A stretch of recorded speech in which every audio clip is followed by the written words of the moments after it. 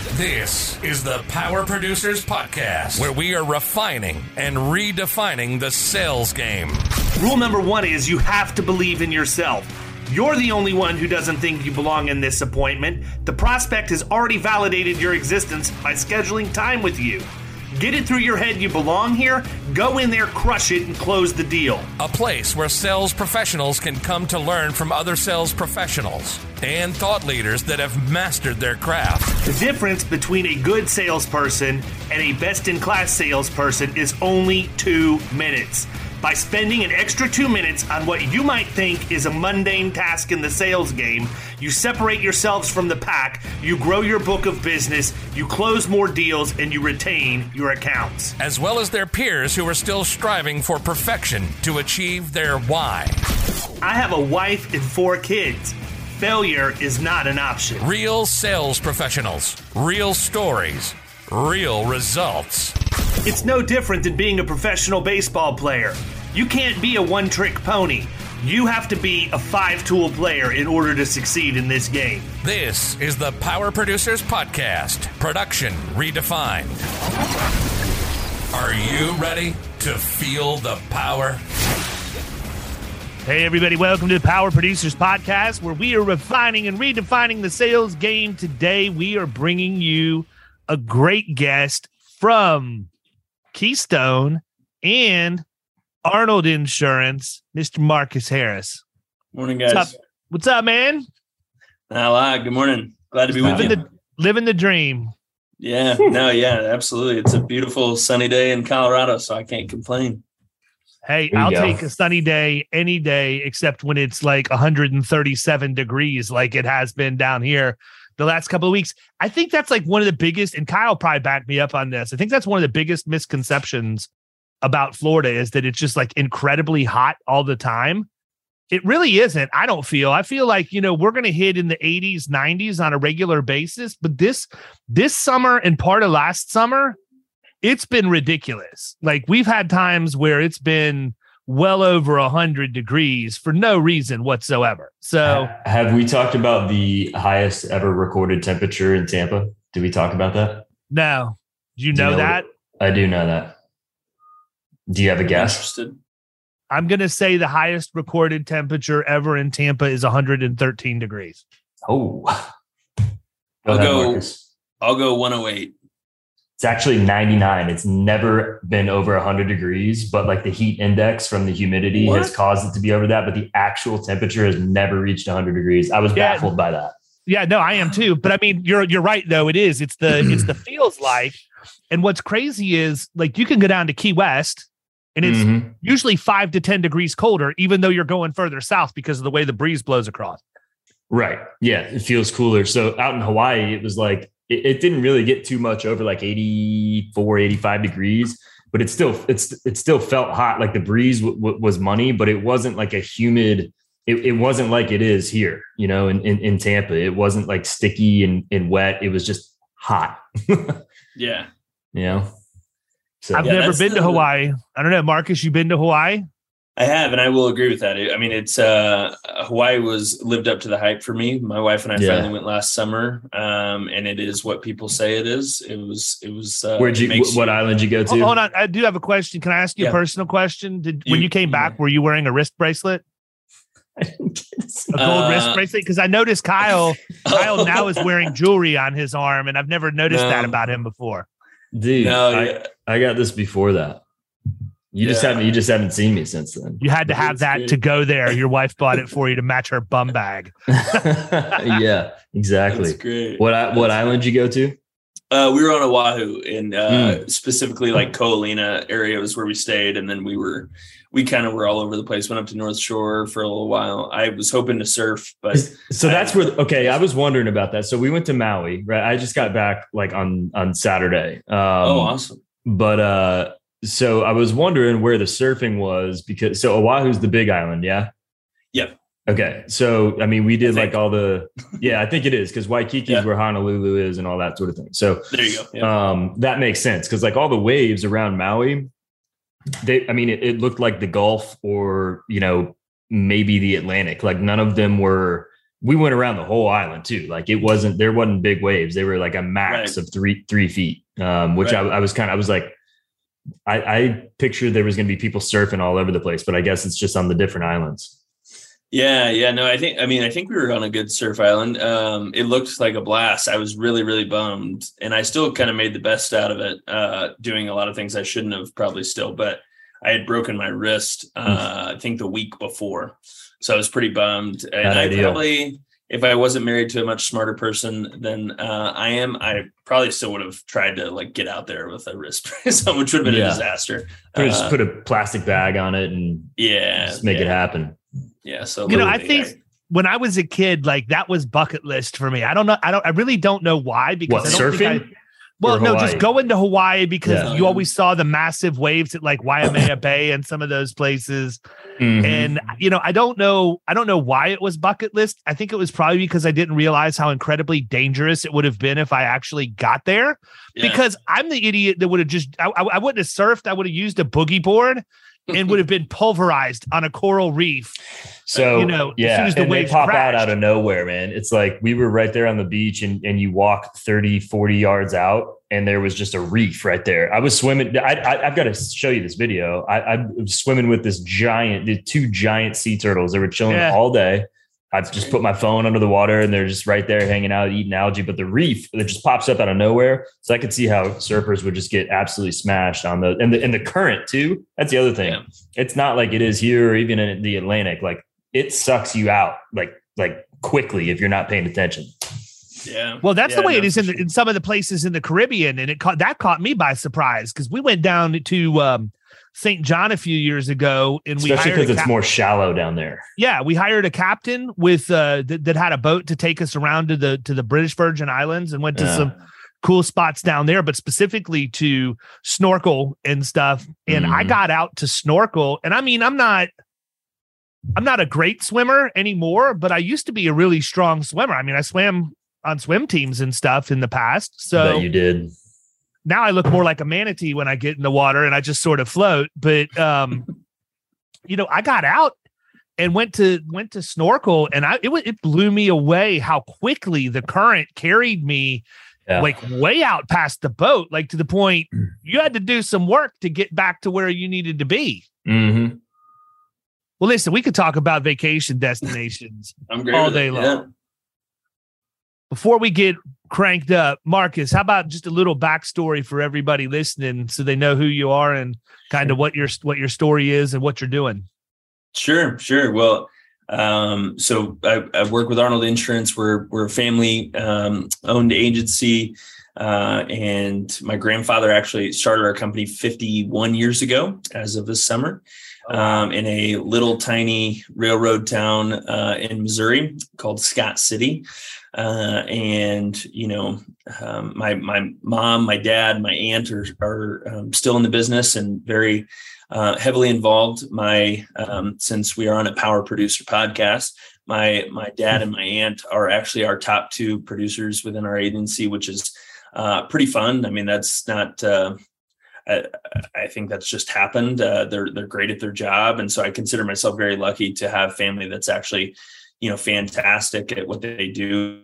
In our family company, my mom would never take the credit for it, but she is really in the backbone of our growth and built out the back end side of it, all the financial ins and outs and the systems and processes that none of us ever like to think about or talk about. She has talked about and thought about. Yeah. She's great at it. So, so we've got that side of it as well. And then my background kind of is in marketing. I started a marketing company out of college and wasn't a great student at all. I actually went to college to play football, and I didn't realize that I was supposed to also go to class. So, there was a hey, I resemble that remark. Seriously, there was a news flash for me pretty quickly of like, oh, okay, well, I got to do both things here.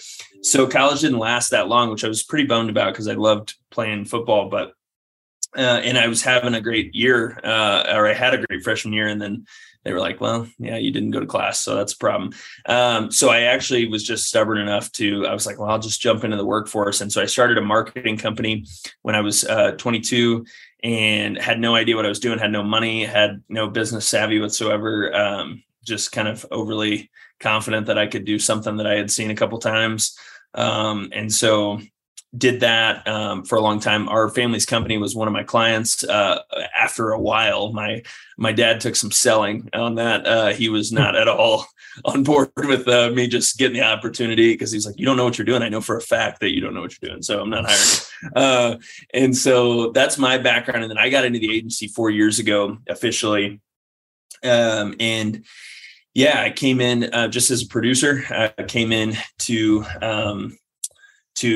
just build a book. And, my dad and my grandfather before him really modeled the leadership of our agency as, you got to know what you're talking about if you're going to hope to lead others to do it well.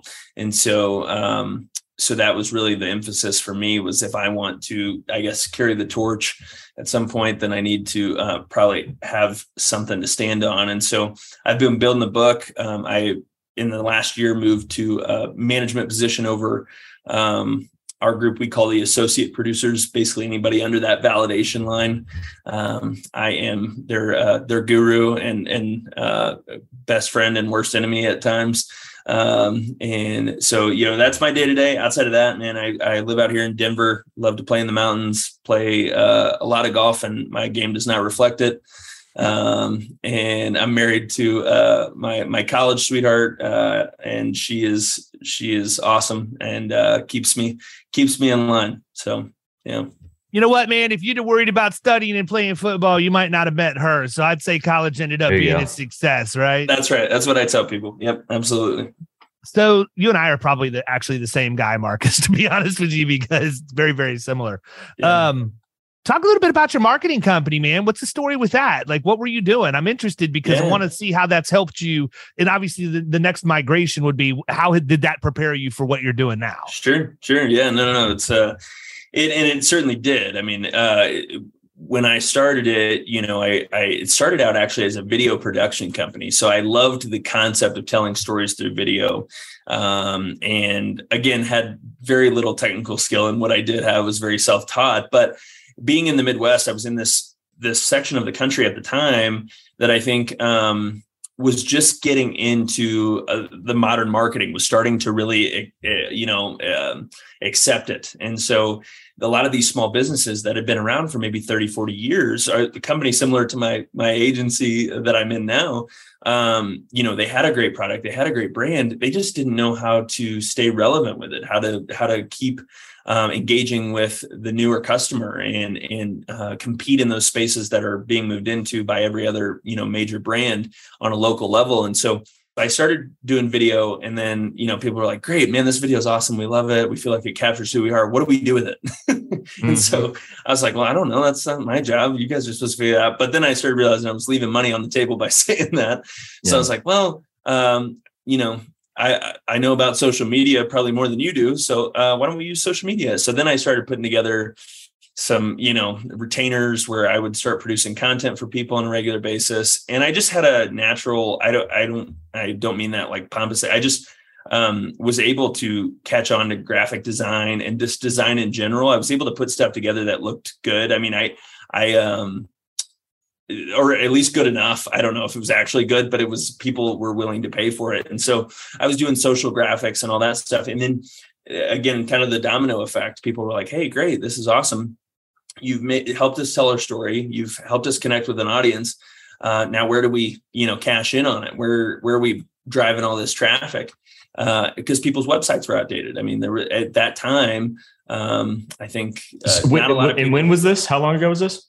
So this would have been nearly 10 years ago. Okay. So yeah. So at that time, I think, people were that, again, if you were a business, I think a lot of startups at that time understood it because that's how they were deciding to get their brand out there. But the people that had, not to mention the fact it was cost effective for them to get their brand out too, right? Right. Like, and I think that was a lot of education that people didn't have. Yeah. I'm the same way, man. I mean, I say this all the time. I was literally talking to this with a new scratch agency owner this morning when we were just talking about how to get content out and in front of people. And I just told him, I said, I'm consistent. Like I'm always just nonstop, boom, boom, boom. And part of that's because I've always got a bank of stuff that we're recording and having ready ahead of time. So it's always ready to go out. And we use scheduling software and things to make sure that it's automated to a certain degree. But the moral of the story is, if you have a message and you take the time to educate people selflessly, and it's not about you, it's not about getting a sale, it's just literally, here's something you can do right now that will either A, help you with your total cost of risk if you're a business owner, or here's a way that you can close deals, open doors, here's how you have the conversation, whatever else. If you do it just only because you want to give back and you educate people, your audience will find you and you will write business as a result of that. And what I mean by that is I get probably 2 or 3 messages it's not weekly, but monthly, from CFOs or controllers of companies from all over the country that say, David, we follow your content. We like the way you do business. We don't get treated this way. We would love to know if you're able to represent us in our state, or if you aren't, there's an agent in your network who operates the way you do. Do you have somebody here that could come represent us? Right. And it's like, this is content. It's not designed for CFOs or controllers. It's literally 100% sales-based tactics for insurance agents, but it's finding the right people. Imagine what that would do if it was focused content on what people really are thirsting for and searching for. You blow up. And I think that's why a lot of people do it. It's not hard. It's really, quite honestly, easy. You don't have to be great at it. You have to show up every single day. And even when we started this podcast, I got really good advice from my friends, Bradley Flowers and Scott Howell. And they said, David, whatever you do 50 episodes. Don't stop until you do 50. If you get to 50, you're going to be good. And Bradley tells the story. The first month Insurance Guys had their podcast, they got 8 downloads. 8. Oof. That's it. Right? And now they have a massive podcast in our space. We blew through 50 episodes relatively quickly. And I mean, that was sage advice, but really it's the same thing as saying, show up every day, be consistent. The cadence that we have in our marketing and the messaging that we get out is equally, if not more important than the message itself. Yeah, no, I couldn't agree more. I mean, I think that was, we preached a lot of big things in my company to our clients. It was quality, consistency, and uniformity. I mean, I think when we looked at people's brands, if you could abide by those 3 things in everything you did, or the approach that you had to everything, then it was usually a recipe for success. And I think you're right. Consistency is usually the thing that's the hardest.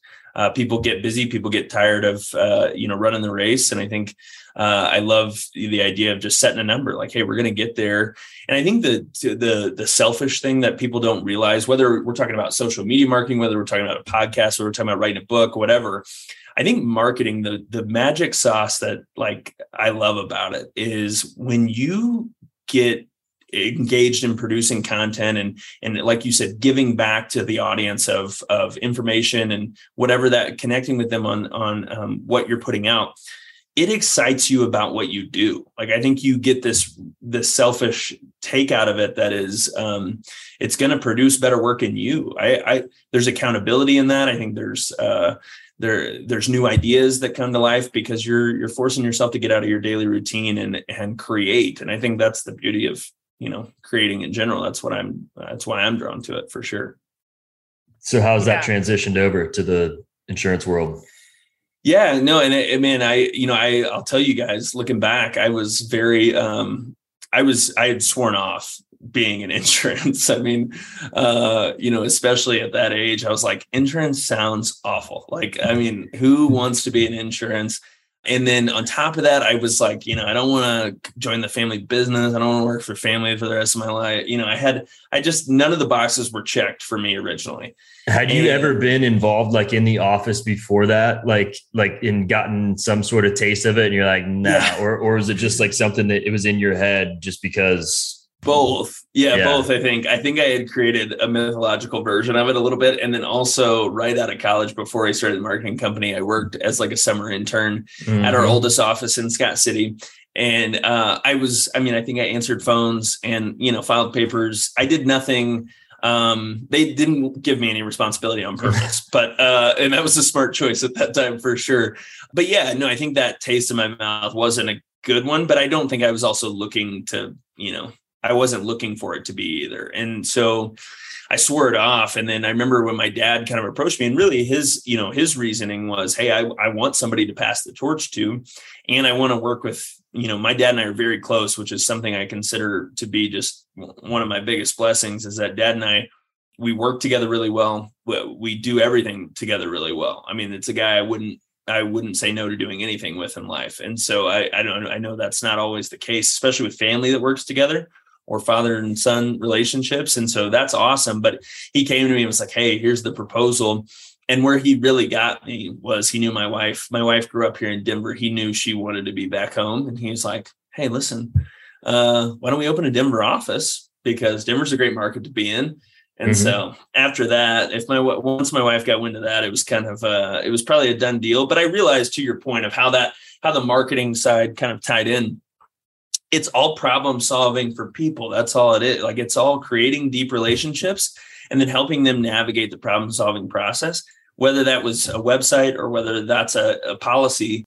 90% of my day isn't that different. And I know that sounds very bizarre, but like, sure, the wheel I'm turning behind the scenes is a very different thing at this point.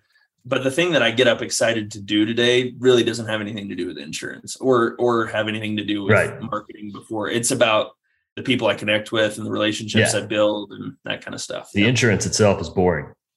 100%. I don't know anybody. I mean, maybe you do this a lot. But there's like maybe one or two people that like actually, that I've heard speak that are like, I love forms. I love insurance contracts. Like, and like I really like Doug Benz. Doug Benz made one of the greatest comments ever when I was talking to him about somebody. And he said, now listen, he goes, I'm going to warn you about this guy. He's really into the policy forms and things. In fact, I believe he takes ISO forms with him to the beach for a little light reading. Was that on the pod? I feel like I've heard that before. It may have been. Maybe I just heard the story. I think I told you the story at a bare minimum. But I mean, is coverage important? Yes. Does coverage, is it boring? Yes. Like, we have to know it. We have to be good at it, but we don't have to talk about it. Yeah. And I really don't think our clients want us talking about it. No, it's not going to make a difference. I mean, it's not going to make them like want to deal with you more or understand what you're talking about. It's going to be like, oh, okay, great. This guy has an understanding. That's enough. Yeah. Same scratch agency I was talking to earlier. I told him, he said, I want to make sure I don't have an E&O. And I said, well, you don't need to worry about coverage for that. You need to look at your backroom operations for that. I said, your E&O is rarely, I think, truthfully, and look, plenty of people are going to think that I'm wrong about this, but I think that we focus so much on E&O being a coverage issue as opposed to a process issue that our focus is wrong. Because if you think about it, man, realistically, it's pretty tough to get E&O on coverage, right? Because your underwriter is going to cover their rear end and they're going to explain it to you. You have to ask the right questions to make sure you understand the exposures and that you put the applications and things together. But most applications at this point are coming with supplementals that your client's answering for you. And you need to look at your forms that are on the list of forms and everything at the beginning of the quote to make sure that there's nothing there. But I think more people get bit because they didn't have a rejection form signed, or, they didn't offer, or they offered and it's not documented, and all of the things that the agency management system does and everything else. And I've been pretty vocal about the fact that I really prefer to operate out of HubSpot in our agency, but we're down some help right now. So I've had to be in Hawksoft more than I normally would. And I can tell you, I have a much greater appreciation for all of the automatic documentation that happens when you go into an agency management system. Mm-hmm. I used to look at it like probably every producer on the face of the earth would look at it. Bane of my existence. It's a nightmare to go in. It's difficult to navigate. And I'm not saying, for all my friends at Hawksoft, I'm not talking about your product. I'm saying agency management systems in general, when compared to the interface of a CRM like a Salesforce or a HubSpot, it's just a completely different experience. Okay. Yeah. So it's not fair for me to compare the two of those. But the fact that I have a system that every time I do anything at all in there is logging to prove that I've done that we can put our email in is another place to safeguard, because we've already got it in the CRM, and it's doing that with relative ease. I have completely changed my perception on that. Like I was of the mindset that I could probably go ahead and just have a CRM only and never need an agency management system. And then I realized how much auto documentation and things are happening. Not going to do that. We don't really have double entry anyhow, so it's not a big deal. And I'd rather have a really good agency management system that my team can use that's functional, and a really good CRM system that they can use. I'm not trying to find a marginal product that marries both, because everything that's out there right now can't meet our needs as an agency. And I've got a lot of good friends in InsurTech. And I've told them the same thing. Middle market commercial is a different animal when it comes to this stuff. And so I don't know that we'll ever have a solution. I mean, Applied and Vertafore are doing everything they can to try and create that through acquisition and everything else. I just don't know that we'll ever get there. Yeah, it's really funny you bring this up, because me and our CSO yesterday, we went into a long conversation yesterday afternoon, because we have, I feel like, had the same conversation or a version of it for the last 2 years on how to perfect the exclusion form process for our clients and to protect ourselves, essentially. I mean, that's really why we want to do it. But also we want to use it as a rounding out the account sales tool a lot of times too. What we keep coming back to is it's never, no matter what system we put in place. And I agree with you that anytime it hasn't worked, it's about the system. It's not about the coverage that was put in place. But any time that's the case, I think it has to start with who the producer. If this is your account, you need to care more about it enough to finish the job. And I think that's where we struggle, because I mean, I say that as a producer, and then out of the other side of my brain, that's not a manager. I'm like, yeah, but I know this guy, I've got a good relationship with him. I don't have time for that, whatever, all those other things that are in your head as well. But I think that's what we're trying to drive home with our producers is, hey, you gotta finish the job. You gotta protect us, protect the agency, protect yourself.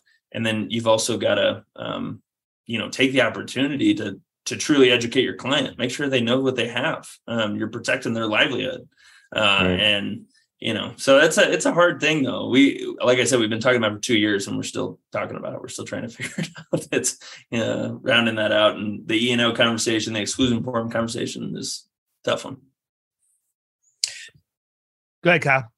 Well, I was just interested in, so we talked about kind of what led you into where you are now, but, kind of what was, obviously, I think your perception was one thing, and then it changes over time like it does with anything. But what was something that you learned along the way, like maybe your biggest takeaway from going from owning your own company and then transitioning into the family business?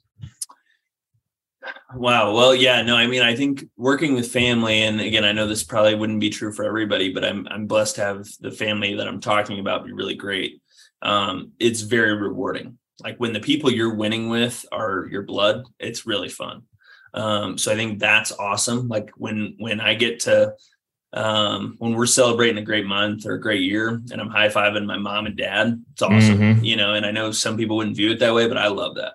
And then, on top of it, I think along those same lines of winning, I underestimated how much of a winning addict I was. I really love, and again, I'm not just talking about making sales. Obviously that's a big part of it. But man, I just love feeling like we're moving the ball down the field, and insurance is an industry that gives you an opportunity to do that daily at least, and so I think that's what I love about this more than maybe what I was doing before or some of the other industries I hear about. And I wake up in the morning and we use this phrase a lot in our agency, put your mouthpiece in, I love that feeling. I love getting up in the morning and, hey, let's get to it. And so I think I underestimated maybe how much opportunity there was going to be to scratch that itch in this industry. And then the people, I think, is the other thing. I thought all of you guys that are in insurance are awful. I thought, who wants to spend time with you all? And I know I'm throwing my own family in that bus, I guess, as well. But that's been probably the most pleasant part. We talk about Keystone. We talk about some of these events we've done. I mean, David, the Vegas, I've created some fantastic friendships and met some brilliant people that I'm incredibly thankful to insurance, for those introductions and those opportunities. It's awesome. Talk a little bit about your involvement with Keystone, man, because you and I rubbed shoulders briefly right. when I was there in Vegas. And I've made a lot of friends just out of that one emerging leaders thing. I mean, Alan Stein Jr. was there, and he and I go back and forth all the time now, plus all of the really cool agents that are there. And I think, for me, I like going to those things. It's kind of a weird thing, man, because I'll talk to anybody. It's kind of why we do what we do, right? Right. And I don't mind getting up in front of a big room and sharing what I've learned and what I know, because it's what I know. It's not like I'm trying to study for a cram for a test or whatever. I mean, this is the stuff I do every day.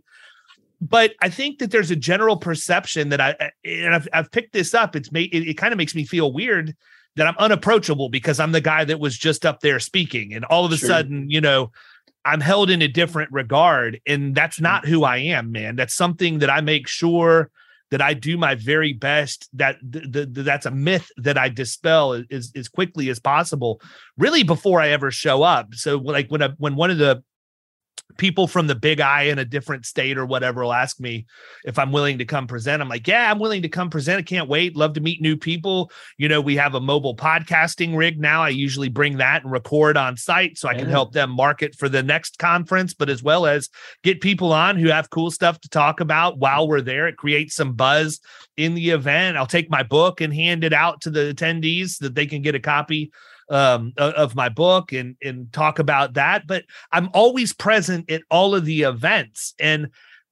I guess I'm just one of the guys, man. I guess there are people who just show up, talk for an hour and leave. I mean, that's what Alan did. Yeah, that's why Alan has a lot more money than I do, I guess. But maybe he was at another event by dinner. Maybe. Yeah. Dude, he literally last week I was looking at something he posted on social. He was 3 different cities in way different parts of the country in 2 days. That sounds terrible. Yeah, I got to imagine that some of that's attributed to his basketball background of those guys always being on the go anyway. So I think he's probably got a comfort level there that's abnormal. But no, and David, to compliment you, I mean, I think anybody that I know, the Keystone folks that mention you, Stephen, Melanie, Christian, Katie, all these folks that know you through the Keystone Emerging Leaders Conference, that I've talked to them about you, and they don't talk to you about you as a speaker, an author, a podcast. They talk to you about you like you're their friend. Like, hey, I that they know you on a personal level. So if that is your aim, I think you've hit it. Mission accomplished. My work here is finished. Create real relationships. I think you're doing it. But yeah, Keystone. I mean, and I promise, I literally did not plan this, but Keystone. If nothing else, has given me a nice coffee mug, but Keystone's been great for us. I mean, I know we were actually a part of a conglomerate for a weird stint a few years back in Missouri, and that's how we kind of got introduced to the idea of Keystone, was through that group. And we didn't really know, pridefully a little bit, I think, because we've really come up and built this thing in rural Missouri, is our roots. We have no business kind of being the size that we are, or being doing what we've done. I mean, people in a town of 50,000 people don't do that, right? And so that's where we started. And so I think there was a little bit of maybe skepticism at first, like, we're doing just fine. What do we need these guys for that don't know us, from Pennsylvania, that what are they going to do for us? But I think we were quickly corrected on that of like, man, there is a ton they can do for us. I mean, from a resource standpoint, things like emerging leaders, the national conference coming up here in September, I was texting a couple of the folks that'll be there from other agencies across those are folks over your way. And I've learned so much. I mean, the workshopping that you get to do with other people, I think we didn't know how valuable that is, where you get to sit and talk about ideas. And again, some of those are really bad ideas. Some of those people you hear and you're like, you're doing what? But then it reminds you of like, okay, well, this is what we do. This is why we do it. And then some of those people are pointing out stuff you're doing and you're like, yeah, I don't know why we're doing what we're doing. And so I think, that side of it has been valuable. The carrier relationships. I mean, just feeling like you've got a strong backbone behind you in Keystone. If, carriers are big animals, right? And so like, in the grand scheme of things, we're just a little tiny guy in Missouri compared to these names that we represent and work with on a daily basis. And I think Keystone gives us a little bit more leverage in the marketplace in that regard. Which is good. And then, lastly, I think it has helped our people internally. It's constantly presenting opportunities for us to, educate and add value to them and help keep them healthy. I mean, our biggest thing, and you all know this, you've heard this a lot for sure in the last, couple of years, is, people are your most valuable asset, right? And we all know that. But what do you do? How do you make it, show them that they're valued? Well, we've always had the ideology that healthy people do healthy work and healthy work produces healthy clients. Right. And so how do you keep your people healthy? And part of that is stuff that Keystone helps us do is pouring into those people with education, with opportunities, with lightening the load on workload. I mean, even that's something Keystone can do for us in different ways. And so, yeah, we're definitely grateful to be in the Keystone circle. What would you say the biggest advantage that you've received by being in Keystone? Honestly, I think perspective is an easy way to put it. I think like because we were in this little tiny part of the country in our own little world, how in the independent space do you get perspective on what you should be doing, or if what you're doing is working, or if you're on the right track, or are you actually growing at the rate you think you are? Do you have the right people in the right seats? And so I think Keystone probably gave us, a look into the bigger picture. And the only way, I don't know any other way that we could have. I mean, I think Keystone, that was probably the biggest takeaway for us, is we have context to how we're doing and why we think we're doing that well or need work in that area. It's because Keystone's given us that. Absolutely. So your college career is similar to mine, probably did not take nearly as long to wrap up as what mine did. I mean, I followed the Tommy Boy plan. I usually mention that when I speak. Good. But lots of people go to school for 8 years. Yeah, they're called doctors. Shut up, Richard. Yeah. What's the biggest? What do you think the biggest challenge was when you moved into the independent agency channel? I think that's a great question to ask people, because we all experience different things. And I think that's one of the things that's valuable for people listening, is the perspective of guys like you who came from something completely different. And, I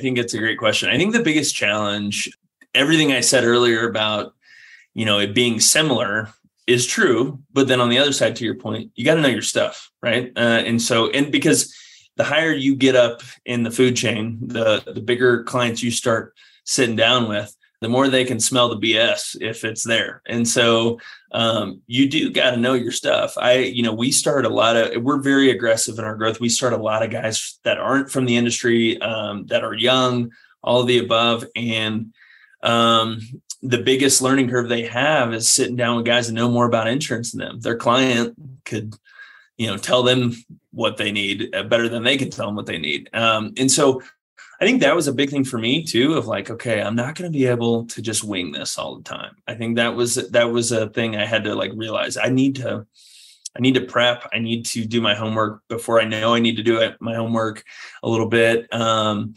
then, not being scared. I think that's a big thing. I mean, sales in general, like if you can be intimidated by a sale, then it's going to be tough, and so one of the biggest things, going back to the mouthpiece, saying for us is, man, the first thing we want to get you numb to is being told no, is being smacked around a little bit. And so I think that was the same for me. And I consider myself somebody that's not scared of, talking to people or anything like that. But man, you go into a room with a guy that pays 6 figures in premium and he can see right through you. You can feel it, you can feel like, oh boy, what am I doing here? I've swam too deep into the water. And so, getting over that was a big thing, I think, for sure. And then, everybody I compete against, I mean, I won't, I guess, name ages because I don't think in 22 you're supposed to do that anymore. But I'm younger than most of the people I compete against, especially, again, if you're going after bigger stuff. And so I had to get over that. Like I had to get over, hey, just because the guy has a kid your age, doesn't mean anything, That's a very valid thing, though. I mean, I dealt with the exact same thing. It's in the intro to the podcast. Yeah. And I think it's, I view it as an advantage, and again, I don't, and this isn't to group age groups into the same, stereotype at all.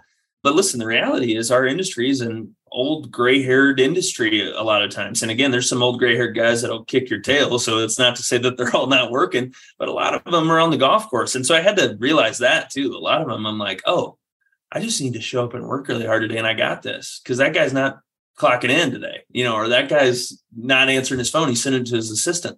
So when in a relationship, I got it, So I think that was part of it, I think, was, realizing that maybe that age gap isn't a bad thing. And I try and tell all of our young guys that, hey, just out hustle everybody.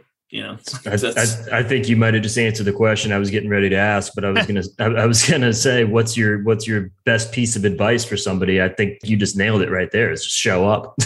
Yeah. And we've all heard this, whether it's in this industry or not, but we preach it still very hard. If you want to live like nobody else for the next, 50, live like nobody will for the next 5. And 5 years isn't that long. It sounds long, maybe if today's your first day at the office, but it's not that long.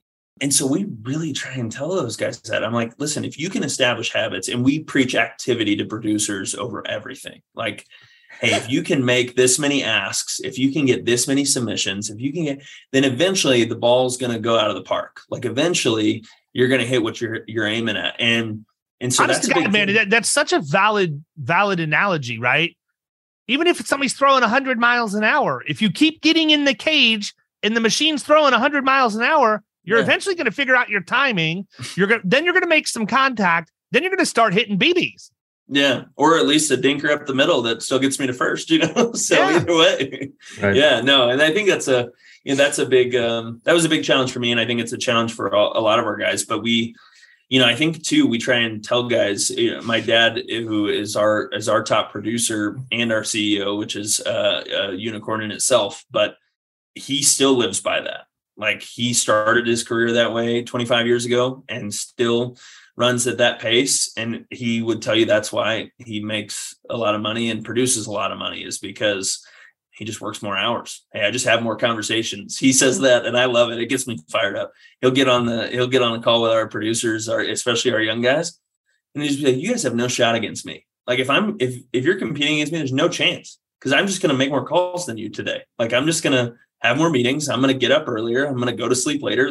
And at the end of the day, we went down to the sales strategies with Keystone in San Antonio, and there was this panel of a lot of, nice little niche approaches and things. And Dad, I loved it. It was like the $1 million, panel thing or whatever. And he said, "Yeah, I don't really have a secret sauce. My secret sauce is I show up and work hard every day, and I keep writing business. That's how that works." But here's the thing, man. And I've said this probably 100 times on the podcast. It's no different than when I got into the industry out of being in grocery for as long in retail. I was working 100 hours a week. I knew how to work hard. Right. And I came in and I worked 50 hours a week. I felt like I was on vacation and I was working twice as hard as my competition. They'd be out playing golf. I'm answering my phone or dialing for dollars. They're at happy hour. I'm at the office waiting for their client to call me with the question they can't answer. So, right. It really is. And people say all the time, my buddy Jason Cass says on his podcast, what's more important, luck or skill? I think we make our own luck, man, by working hard. I mean, I worked with a guy one time who made the comment, luck's only necessary in the absence of skill. Right.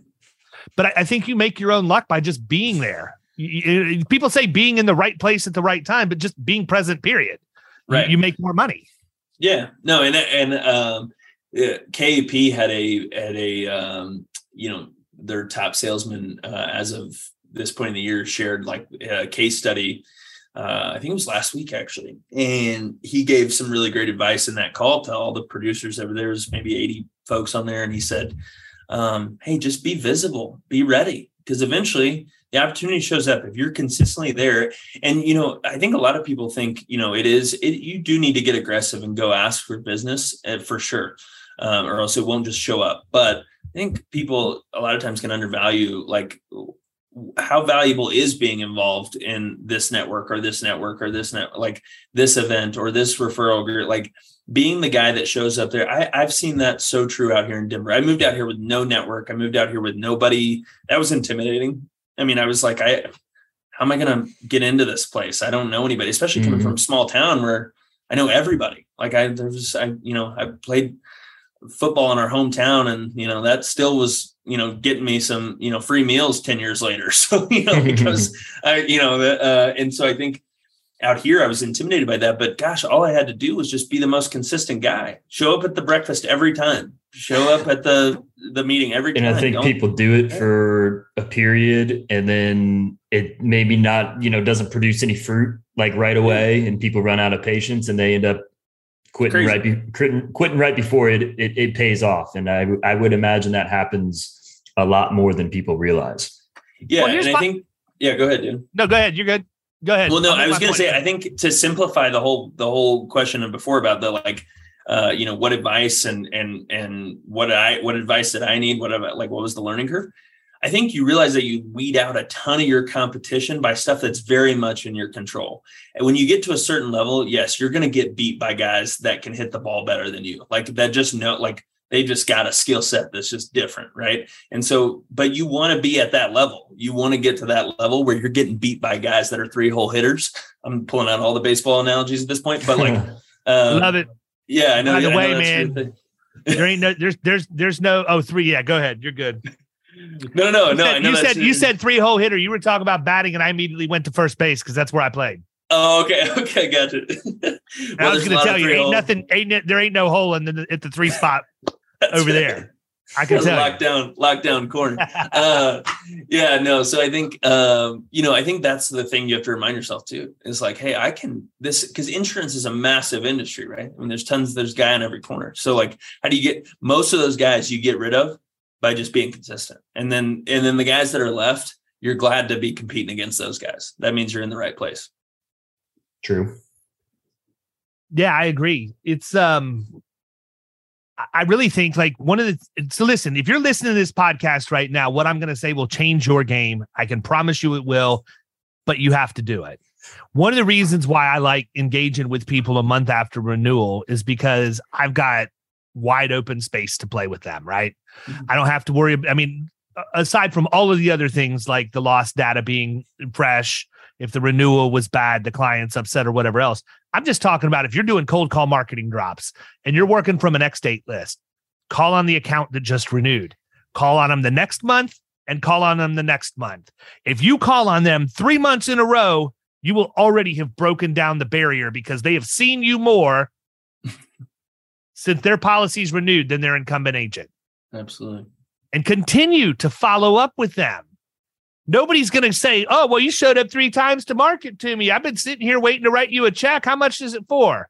That's not going to happen. Mm-hmm. But that's what's going to start weakening the guard of the gatekeeper. They're going to start having more personal level conversations with you because they're seeing that you're somebody who's not going to go away. And I'm not saying you need to do it in an annoying car warranty,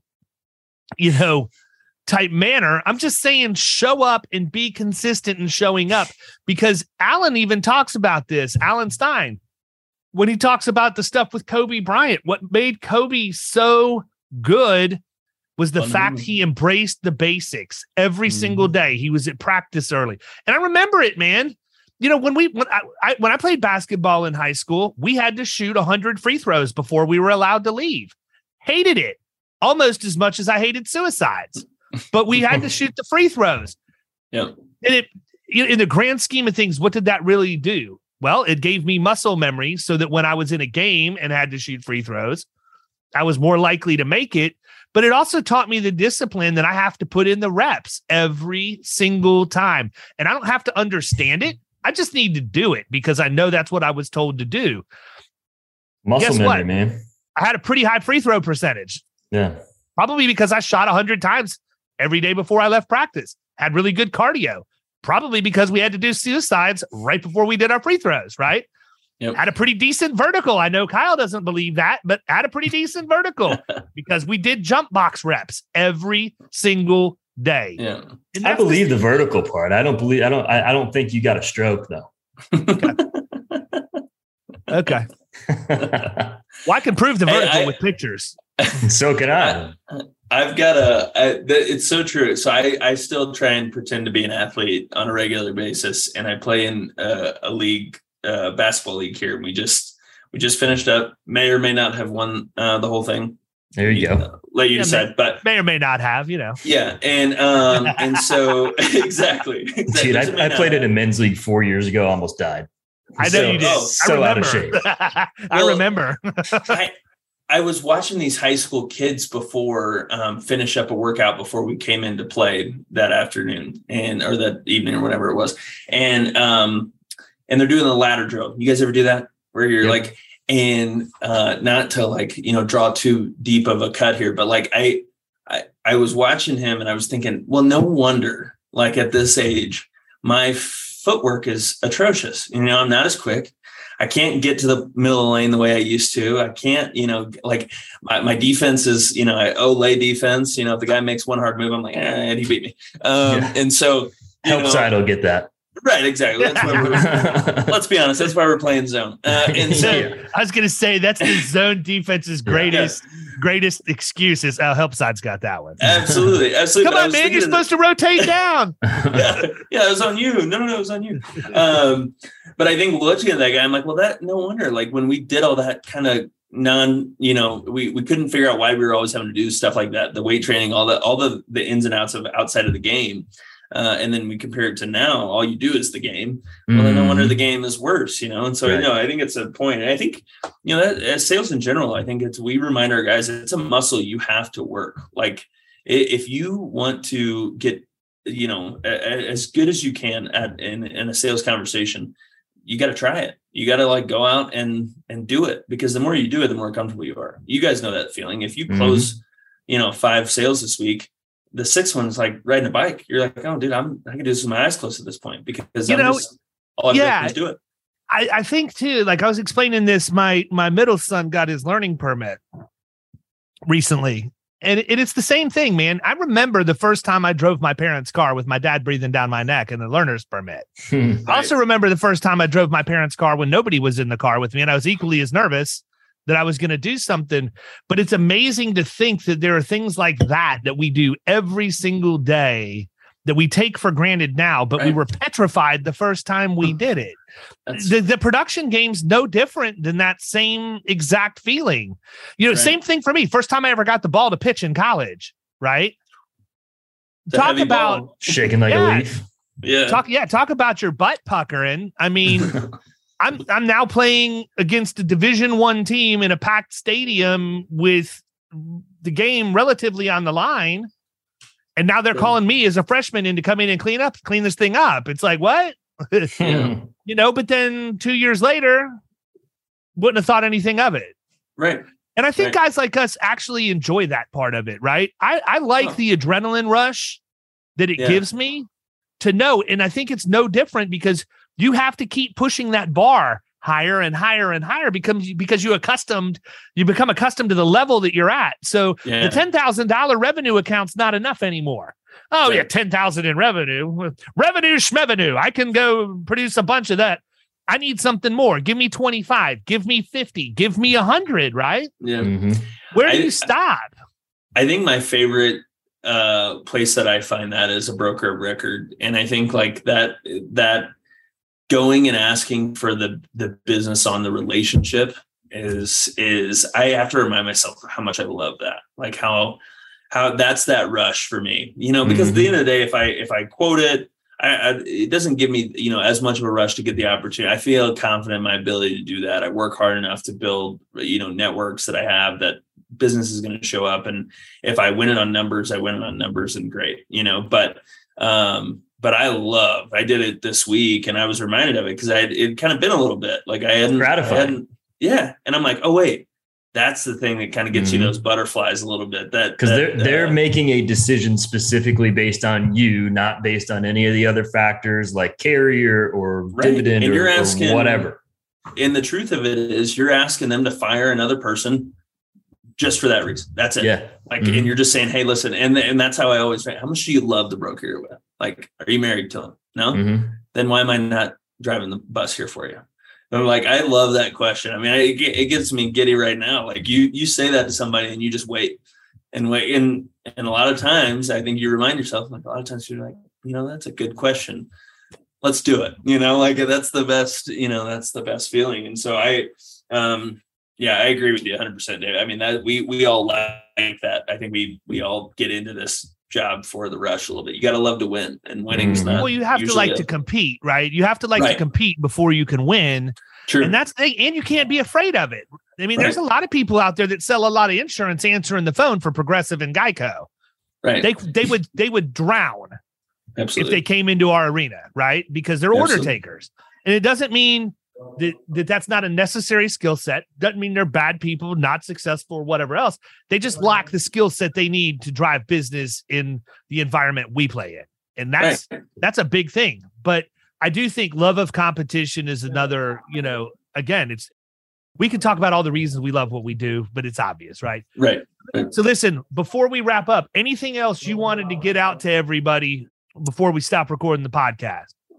No, I not anything that I think people have to know. I think, I guess something that I think would be worth mentioning, that's maybe unique. And I guess I only say that because I think I've been told that. I don't know that I think it's unique, but because it's all I know. But man, I think getting aggressive with young people in our space is important. And I think, again, not to make it all about age and the difference, but I think insurance is an industry that needs some fresh, hungry blood in it. And so, again, just shine some light on the success we've had in that space. I mean, we have a lot of folks within our agency that are producing books that guys spend a career building, and they're 35, like guys that are swinging it big. I mean, we had one that, he produced, he had what was it? A $80,000 month last month. I mean, and he's 33 or something in that ballpark.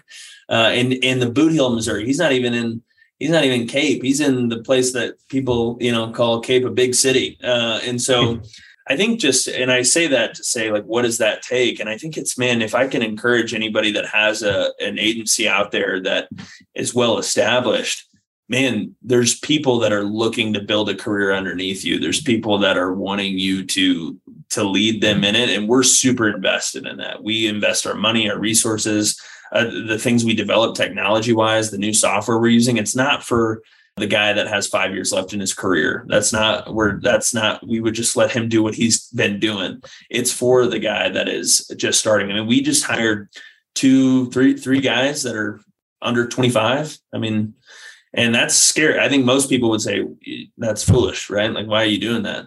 Because those guys know nothing. They're going to get run out of the room. But we're playing the long game. Like, we believe that if that guy hustles really hard and learns really well, then by the time that guy's 35, he's doing what most guys have spent a whole career trying to do, because he's gotten to sit under, great mentors and be in an agency that puts him in a position to win. So I don't know what my point is in saying that, outside of just that I think getting aggressive with young, hungry talent in our space is needed. I think if your agency's looking for, a fresh a breath of fresh air, then maybe go grab a college guy and see if you can sell insurance, see what happens, so that's I think the biggest thing, self-belief, man. Your guy that's in small town, Missouri, USA, is out just writing business like nobody's business for no other reason than he believed he could. Like, that's the reason we start. That's what keeps us in the game. So absolutely, my number one piece of advice is if you believe in yourself and you believe you can, you will, period. Right. Yep. Find a way. The people who don't believe in themselves always quit or find an excuse. Mm-hmm. Yep. They all lace up just like me. I had a buddy that said that all the time. And when they'd go play a school that was about to, give them the business, he'd tell himself that every game in the locker room. Those guys in those locker rooms. When I pitched, I was nasty because if it was one of those programs where they thought they were better than us, I'm going Sweet Chin Music first pitch right out of the box to send the message. No questions asked. Then the next one, I'm going to hit him with a freaking bender and watch him fall out of the batter's box. Yeah. I'm going to watch it break right from their left ear hole, right over the plate every time. And they're scared to death because I buzzed the tower first. But look, man, if you look at the best players ever in Major League Baseball, look at Nolan Ryan. Do you think he was ever intimidated by anybody? And look at the moron Robin Ventura that charged the mound on him and just got absolutely pulverized in front of millions of people, and is the gift that keeps on giving today because it's all over the internet still. I love those memes when it's like the X year anniversary of the time Robin Ventura thought it would be a good idea to charge Nolan Ryan. Try Nolan Ryan. Yeah. No, I think, man, there's not a guy in this business that's really successful that I've met that doesn't live in their own, like, they create the challenge themselves. They don't believe that there's somebody bigger and badder out there. I mean, that's the way we view it. Like, hey, if you're Gallagher coming up against the Sun account, bring it on. Like, man, you still got to make your coffee in the morning, same way I do, and go win this account. So let's go. And so I think, that's the way we approach it is why not us? Why not us to go win that account? Why not us to grow an agency that is bigger than anything else we could have dreamed of, so. You just titled the podcast, Why Not Us, with Marcus Harris. That's a great way to end it, man. Thanks so much. I want to be respectful of your time. We're going to go ahead and wrap up, but really, really appreciate you spending a little bit of time rapping with us this morning. Great episode. Absolutely enjoyed it thoroughly. So wish you nothing but the best, Marcus. Can't wait to turn you into cartoon, man. It's coming. Thank you guys. Really enjoyed it. Thanks for having me on. Catch you soon, man. Take care. You've been listening to the Power Producers Podcast. You can follow Killing Commercial Insurance on Facebook and YouTube. And if you want to take your game to the next level, check out our book, The Extra 2 Minutes, and our website, killingcommercial.com.